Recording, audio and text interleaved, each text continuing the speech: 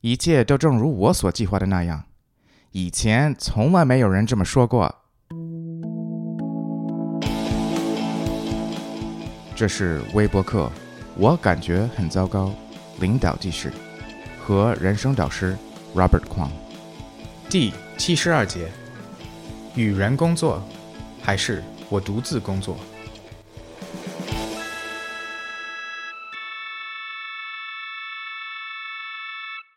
你还记得在学校的时候吗？是不是每个人都讨厌小组作业？其实，现在想一想，那也是一种训练。因为作为一个成年人，无论在生活还是工作中，感觉就像是一系列永无止境的小组作业。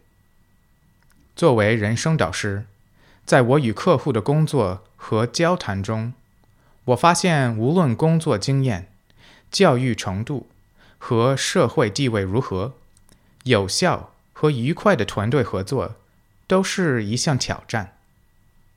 今天我们来探讨一下，那到底是怎么回事？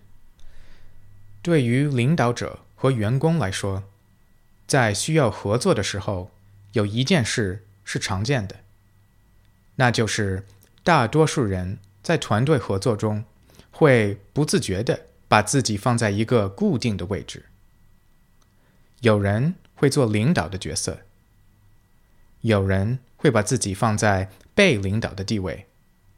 对于其他人来说，让大家一起愉快的合作是最重要的，而不是去关心最终的工作成果。其实，有些时候在团队合作中，我们可以改变一下自己固定的角色。我们需要放弃自己认为的角色，认真地看一看在合作中有什么新的机会。比如说，一个总是非常努力的领导，他可以在合作中试着给其他人创造做领导的机会。同样，一个通常会退出或避免团队项目的同事，可以主动要求加入工作团队，尝试与其他人合作。团队合作总是很困难的，但是我们知道，我们不能独自完成所有的工作和事情。与人合作的目的是寻找双赢，它需要团队的共同努力。从来自 Brené Brown 等研究人员的数据表明，在文化上，我们互相交往和合作时，更习惯于控制和指挥他人，而不是协调合作，从而达到双赢的目的。那么，如果团队合作是达到双赢最有利的方式，你的合作风格会怎样的呢？现在我们考虑一下。第一，你在团队项目中的通常的角色是什么？你常常会怎样行动、思考和有怎样的感受呢？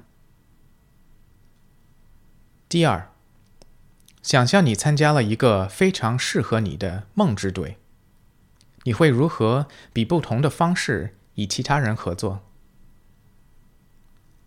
第三，在你当前的团队中，你想要有哪些改变帮助你自己？